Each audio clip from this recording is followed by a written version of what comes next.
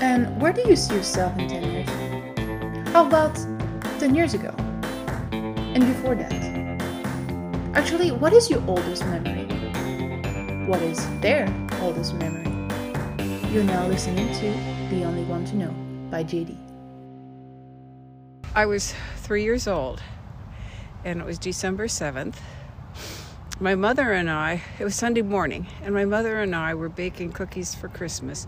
Normally on Sunday morning we went to church, but my brother had scarlet fever, so our house was quarantined. My father had to leave the groceries on the back porch, and we were looking for something to do to fill our Sunday because obviously we were quarantined.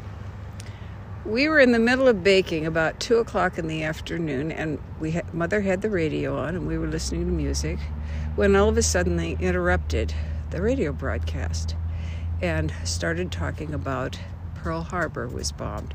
I was 3.5 years old, but life had been interrupted, and nothing was like normal while my brother was sick. So, at any rate, I tried to say something to Mother. Shh, shh, shh, don't say anything. So finally, she's like, like this. And I was like, what is going on with my mother?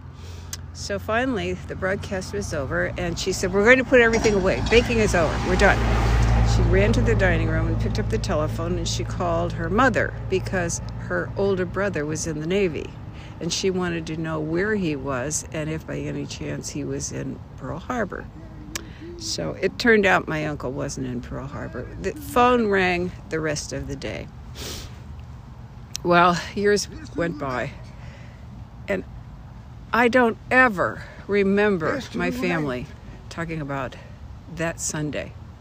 But that's my earliest memory.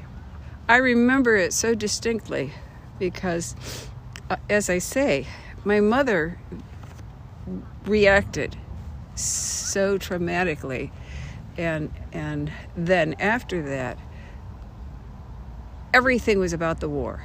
That's all you heard about. And you would drive up down neighborhoods, and there'd be a star in the window indicating that they had a son or a daughter serving in the military. The hospitals had a terrible time staffing because so many of the hospital staff had either been drafted or volunteered to, go off to the war. And certain medicines, I understand, were almost impossible to get during the war because it was all going to the war effort.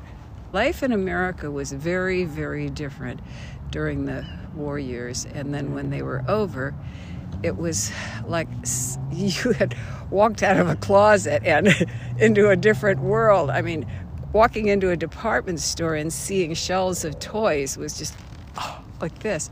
And in the October, November, and December, we would spend evenings knitting or crocheting or embroidering or making Christmas gifts.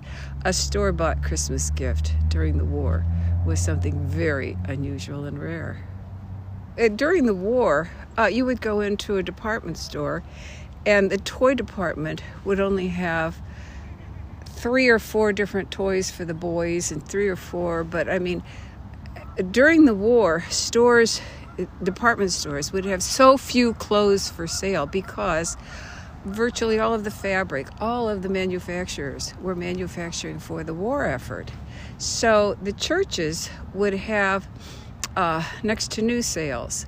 And if you brought 3 children's dresses and 3 boys' outfits and 6 pairs of shoes, yours or the kids, they would give you a coupon. And then you could go shop other people's shoes or children's clothes or whatever, because there was such a shortage of clothing.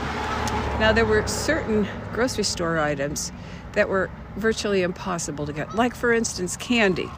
Candy all went to the war effort. You never went into a grocery store and saw the candy by the checkout.